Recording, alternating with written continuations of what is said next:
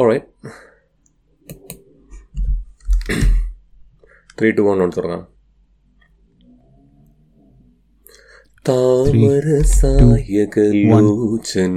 And welcome to Hitchens Razor, yet another episode. And we are in the continuation of Ideologies Part 2. So I'd let Vinod carry on from the previous episode, and let's just get straight into it. Go ahead, Vinod. On the morning of 14th July 1789, a crowd of Parisian workers set out to attack the royal prison of the Bastille. Joined by the deserting soldiers who brought cannons and ignored by the royal army troops camped nearby, the crowds forced their way into the fortress by late afternoon, killing the governor and parading his head on a pike. That evening, King Louis XVI reportedly asked the Duke, "Is this a revolt?" To which the Duke replied, "No, sire, it is a revolution." This sentence, or this paragraph, is from J.A. Goldstein's book. And with that, welcome to the second part of Political Ideologies. In this episode, we discuss French Revolution. Well, why are we still talking about the French Revolution? It is unique, and indeed it is timeless, isn't it? It's loaded and laden with all flavors of humanity, its past, its present, and possibly its future. And it has its catchy narrative, which is euphemistic to the popular movies where the dormant hero, who when goaded pretty hard, rises to react. And we will not delve deep into the details of it as much as I would like, but certainly we will attempt to present a solid summary of the event. And then we'll move on to ask the question, why did it happen? And finally, we'll try to connect the answer to the topic at hand, political ideologies. Welcome to Hitchens Razor. Yep, and it's probably the only revolution that stood the test of time. And the only revolution probably that was worthwhile, because it still has its spillover effects on the current state of political affairs. The only thing that probably comes closer is the Bolshevik Revolution, but then it died down, and it's not as relevant. But something so fascinating about the French Revolution is that it's still so relevant even to this day. And it's probably the only revolution that's been able to, do this. It's very fascinating. Right. I think, probably we should give a small recap of what we discussed in the first episode. The first episode, we were building up to French Revolution, which meant the history from the point where we were hunter-gatherers and all the way to the 18th century, where we passed through the feudal system, the rise of bourgeoisie, and the 3 R's, the Reformation, Renaissance, and finally the last R, which is the revolution where we are at now. We also discussed about American Revolution and the happenings in England, Netherlands, and Switzerland before the French Revolution. So again, this I have to do. I apologize, like Vishnu did last time, for all the wrong pronunciations in this episode. There are so many foreign words. English itself is a bit foreign, so even my English might have bad pronunciations, to which I can only say I'm sorry. And we are grateful to the following authors for their great work on the topic, which has helped us immensely to tell this story. I'll list the names down. William Doyle, The French Revolution. It's a very short introduction published by Oxford University Press. Jawaharlal Nehru's Glimpses of the World History. Jack Goldstone's Revolutions. It's a very short introduction to the revolutions published by Oxford University Press. And I don't think I can get the name right, but George Lefebvre, The French Revolution, and it's translated to English by Elizabeth Moss Evanson. His last name sounds like cheese. like French, like popular French cheese. But then everything French sounds like cheese. So, No, but again, it's my pronunciation, so I don't know if that's the right one. Did you know this pronunciation has nothing to do with pronoun, rather it has everything to do with enunciate or enunciation.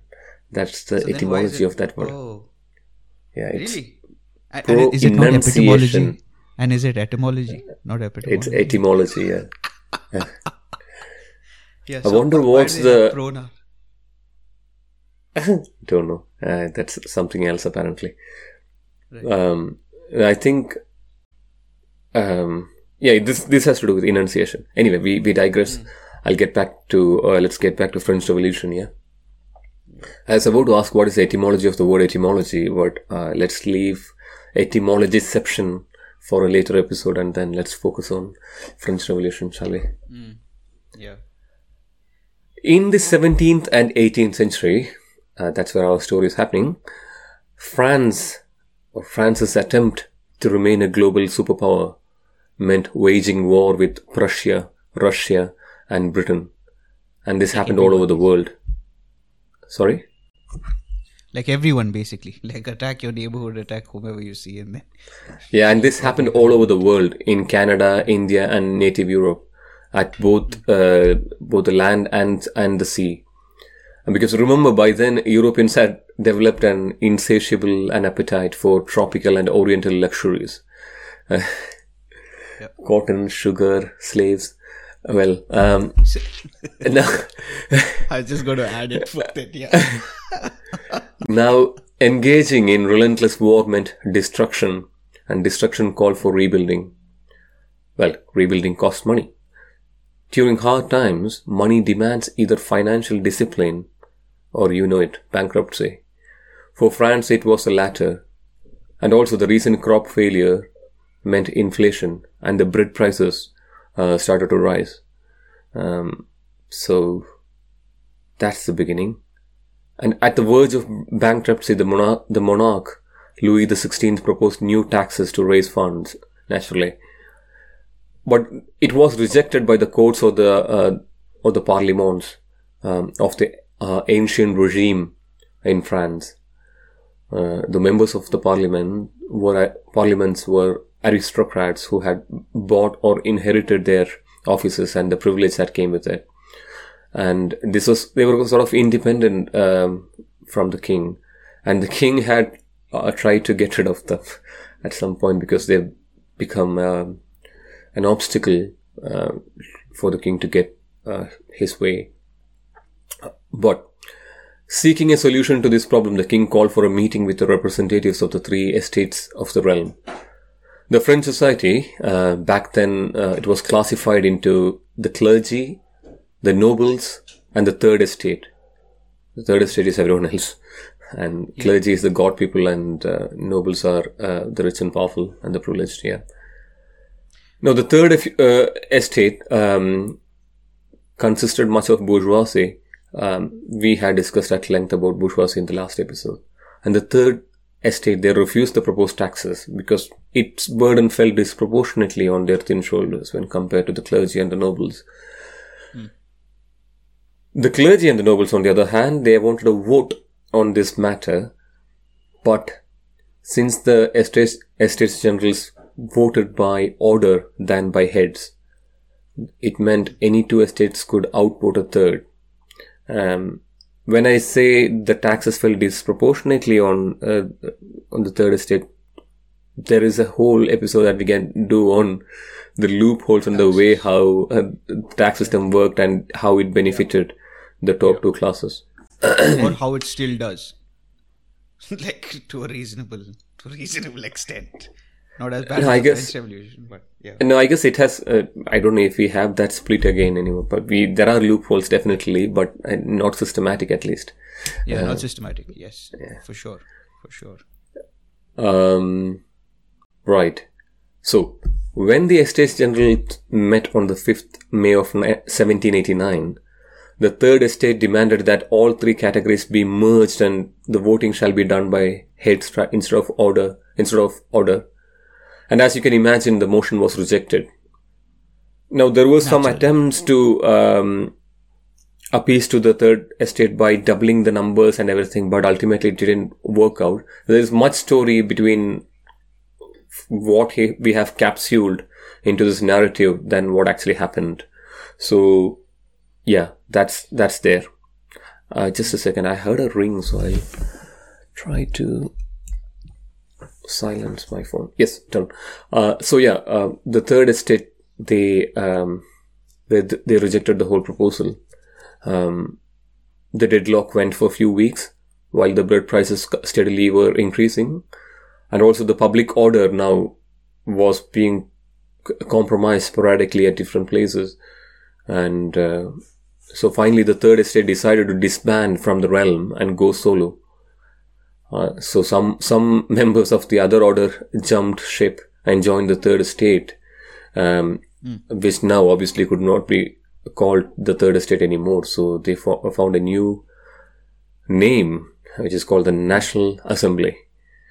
The National Assembly were not allowed to meet in their usual place. So they convened in a tennis court nearby and took an oath to give France a constitution. With why a tennis much court? Equality. Sorry? Why a tennis court? I think that was available and then spacious enough for them. I don't know. Logistical issues during a revolution. and not that I don't hope the third estate were rather fond of tennis instead of football or anything else. And the irony that tennis still remains like a rich man's game, right? Like it's a very aristocratic sport, apparently. Is it? I don't know, to be fair. I think it has limited space. That's what's ironic, I think, because, a football stadium would have Wimbledon's much... and everything. You have all the royalty and all that jazz. Right. Yeah, get it. Yeah. Anyway, so they took an oath in the tennis court nearby to give France a constitution. This is called the Oath of Tennis Court. No surprises there. But what this meant was... Now that's interesting. I think there is one interesting quote from William Doyle's book. The National Assembly had seized the sovereign power in the name of France's nation. It was the founding act of the French Revolution. If the nation was sovereign, then the king no longer was. So I think this is the starting point of it, where they decided to give France a constitution. That becomes a different kind of sovereign nation. And the king thought he should react to this social hullabaloo, and then his reaction drove the rest of the cat-on-the-wall clergy and noble separatists to join the National Assembly. More political unrest, bread prices still rising, and suddenly the capital city was filled with 20,000 soldiers, and much of them were foreign mercenary troops. So it was not a coup. It was not a coup. It was, when you say foreign, like... It was this is the reaction by the king. So he had brought in soldiers to control Paris. Now again, Paris was the epicenter of all this, where the king, I think, rested in Versailles or something. So anyway, there was 20,000 soldiers there, and when a German troop tried to disperse a crowd in Paris, the hungry citizens decided to act, and the French guards and the military decided to help the people. There was an appeal made, I think, and instead of, they didn't turn against their own people, so that could be considered a coup. And the revolutionaries, they started ransacking the strong points in the city for guns and food, and they stormed into a prison, releasing its inmates and brutally killing the guard commander who had earlier ordered to fire on them. And the taking of Bastille was complete. And that was the fall of Bastille. And that was the first domino, basically. That started the revolution. Yes, but to be fair, in what we are trying to look at in the podcast is, we might see that as the beginning, that as the end of the beginning of French Revolution. Because people think it was brewing from quite a long time ago. So it caught fire then probably, but there was definitely smoke. Yeah. That you could see. Like you said, the prelude to war was always like inflation, Yeah. bread prices. There are economic reasons to. Yeah.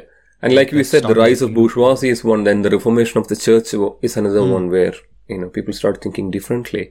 And then there is this bit of the change in social thought. Yeah.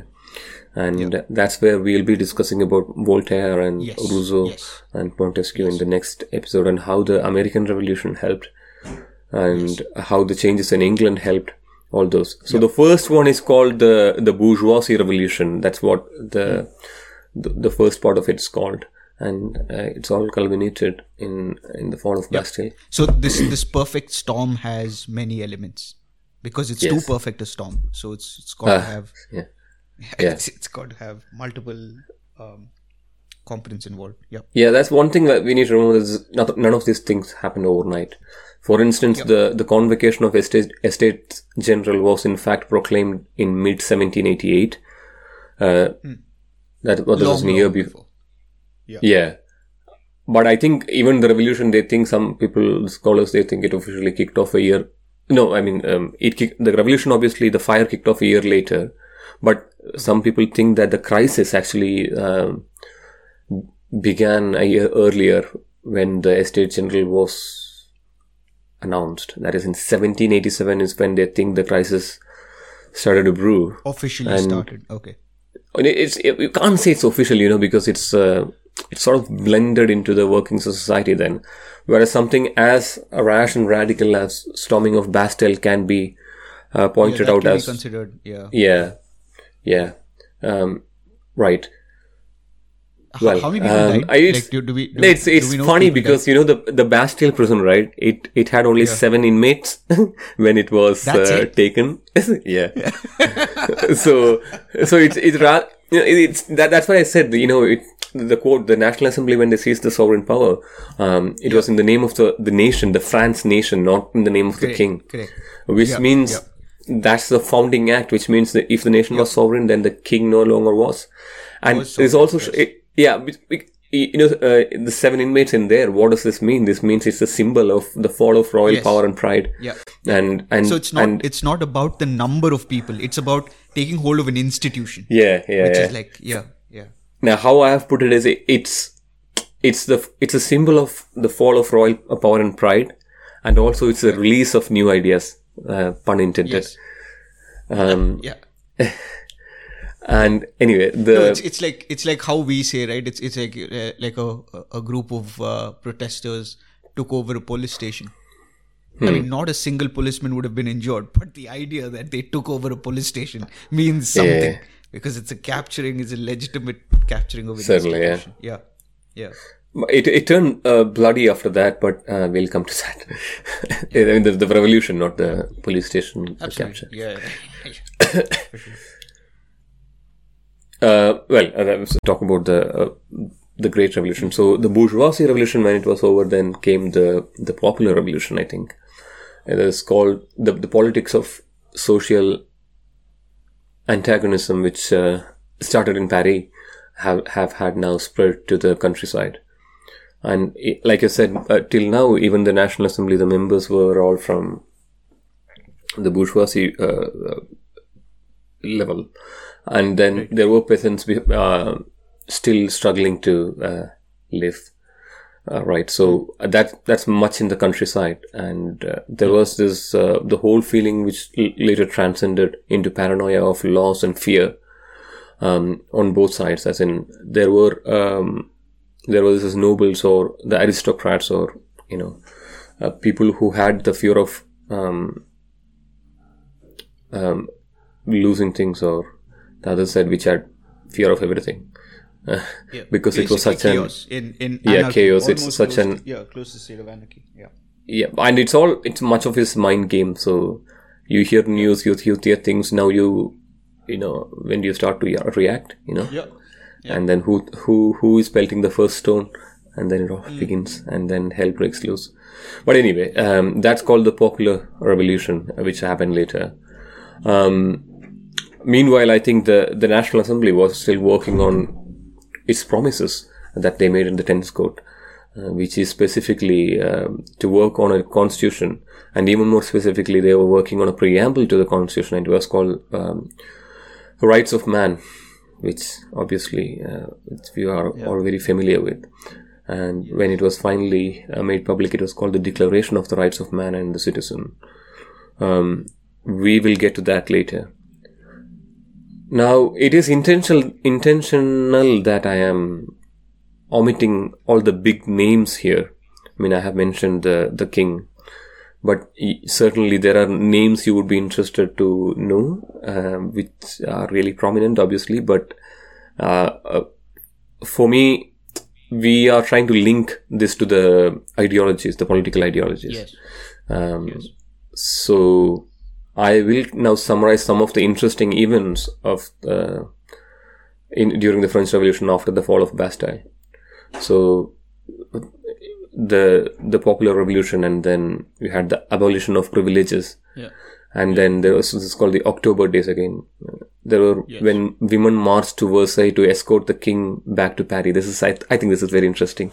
It was all women who went to Versailles into the king's palace and then escorted him back to the epicenter of things, the capital city, the Paris. So that's something interesting happened. And then the church's property was nationalized. Remember in the last episode, feudal system, we told at the top there was Pope and church who controlled and owned large portion of land. And so they were at the top of a feudal system as well, which was part of the ancient regime, which was then status quo in France. So the church property was nationalized, nobility abolished, parliament abolished. There was a civil constitution for church, and I think this is very, very interesting because you remember how we spoke about the split between Catholics and Protestants. Yes. And now you listen to the sentence, there was a civil constitution made for church. Yeah. Which means they are also put on the same level, and the people were for it, which means, as I said, the printing and reading, everything had played a part, and they could read things, and they could see through the lies of priests and who were claimed to be the messengers of God, if not God themselves. Then there was war with the neighbors again. That's never ending. They somehow find it endlessly refreshing to go to war with neighbors and what. It's quite interesting. But it's quite interesting, right? Like, why didn't all these? Were there any wars during the revolution when they knew that French was the French were in a period of internal unrest? Did any of these guys tried like invade them, attack them, like? I mean, see, that happened a bit later. The neighboring countries, they were quite apprehensive of the fact that this might happen to their country as well. Right. So later, they all, I think, moved against the revolution in France. And now I don't have enough details to discuss that, but that probably is an interesting topic for another episode. We might keep it. I think we should probably do a long form version of French Revolution itself. But that's a valid question. There was retribution. Quite true. Yeah. But then there is like this. Vinod said, this is a very interesting topic. It's not something that just the both of us, don't want to deep dive into. Like, because the idea, even for ideologies, because there's one thing that's so interesting about history, and the reason why we talk about history as much as we do is because people like Karl Marx or a Lenin might come and go, like we might not even remember details of what they did or how they lived, but their ideas still live on. You might not know it might be in plain sight, but those ideas of revolutions actually still live on. And you might be for those ideas of what Marx stood, or like me against those ideas of what Marx stood by, but unless you understand the time period and the events that led to it, we would never know what that ideology is. And that's the reason why we do want to deep dive into such historical events, even though it might be a tad bit boring or like uninteresting for a lot of listeners. But it's very important to gain context of such events. Yeah. To quote P.G. Woodhouse, there is in one of his books where he says that he compares this to something else. I think it was Women or Love or something, where he said it's like one of those American cocktails which imperceptibly it imperceptibly goes into your system, and then it changes into a different person altogether, and you want to punch that big lad in the corner on your way to home. So ideologies are like that. As you know, it lives on and then it creeps imperceptibly into your system. Anyway, right. So that's war, and then the famous cry, liberty, fraternity, and then the monarch. The monarch executed in 1793, and the monarch is obviously the king. Out came the guillotines. Yeah. Then I think the next name should remind you of guillotines, Robespierre, and then all the massacres. And I'll end this talk about French Revolution with the last name. Starts with N and also ends with N. Can you guess?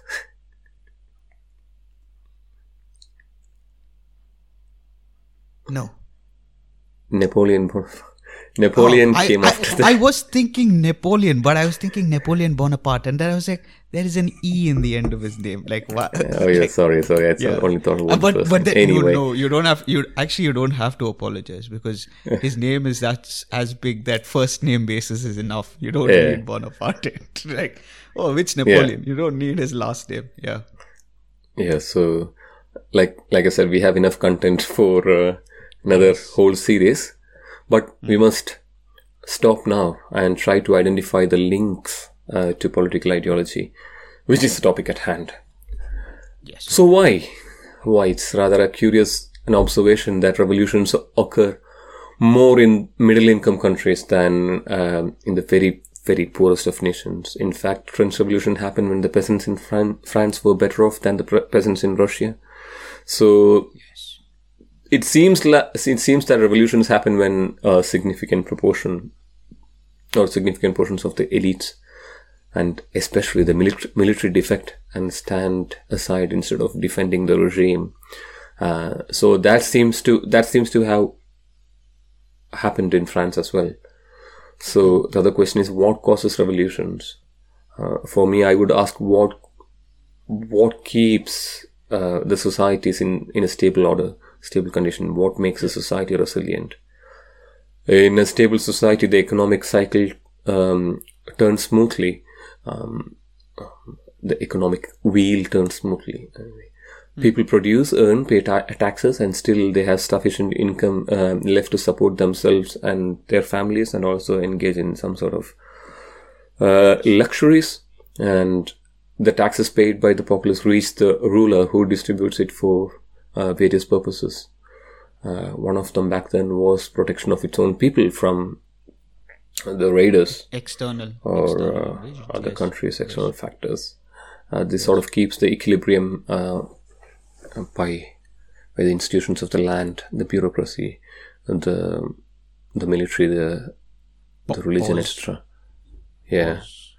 Yeah. So what causes this inequilibrium then? What causes it? According to Goldstone, here are some reasons: demographic changes, international relations, economic growth, inequality, discrimination, personalist regimes. So why did France fail then? Though the consensus is rather stable at the inexplicable nature of the causation of French Revolution, or probably too many reasons, but from our previous episode, there was a point I tried to empathize with the common people of France in the 18th century. See, the masses, they had to pay taxes, both direct and indirect, and then they literally had to pay for their own oppression. So, taxes causes wars or revolutions, rather. Yeah, so in all these, the nobles and monarchy, they enjoyed their pomp and luxury, and France was quite famous for the pomp and pageantry, which we have spoken about.